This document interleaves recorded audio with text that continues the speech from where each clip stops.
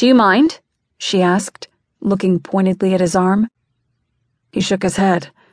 "No, not really."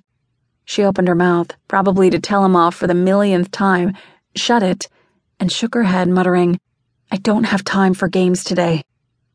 That was too bad, because he rather enjoyed their little battles. He made a show of sipping his drink. That's good cocoa." Rory first glared at him, then at his cup. "You took the last hot cocoa?" "Uh-huh," he answered, taking another sip. She nodded slowly. "I see. I'm sure you do."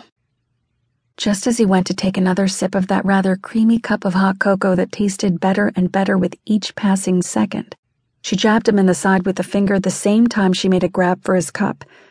He tried to pull the cup away, but she just dug that damn finger harder into his side. Shit, that really hurt. Deciding that it was better to give up the cocoa than to let her make his eyes tear up, he released the cup. Rory twisted her finger harder into his side, digging deep for good measure before backing off. Glaring at her, he rubbed his side while she happily sipped his cocoa. Damn, there were a lot of things in life he regretted, and right now showing her that little trick in 6th grade when she wouldn't let him cut her in the lunch line was one of them. He winced as he rubbed the sore spot. Well, it looked like she'd perfected that move. "I spit in that, you know," he lied. She simply shrugged when most women would have probably screeched, gagged, and shoved it back at him. Not Rory James. She made a show of taking a huge sip of the cocoa. "I think I've been immune to your germs since the 9th grade, she pointed out, making him smile. Ah, good times. For 6 months he'd found ways to spit in her food and drinks without her or her little band of geeks, nerds, and dorks finding out about it. His friends did their part by distracting her so that he could break into her locker, and they also took pictures of the act. On her birthday, he placed all those lovely pictures into a small box, gift-wrapped it, and placed it inside her locker. Then he leaned against the locker across from hers and waited with all his friends and half the school for her to open it. Everyone watched as she opened her locker, waiting for her reaction. She looked surprised at first to find a present in her locker, and of course that look turned to horror as she flipped through the pictures.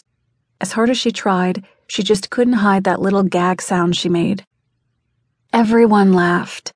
He remembered standing there, cocky as hell, waiting for her to finally react like a girl and cry.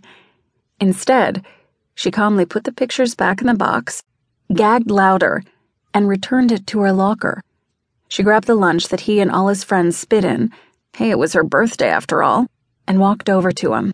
Instead of crying or screaming at him, or even threatening to tell her daddy and her rather large brothers about what he did, she kneed him in the balls.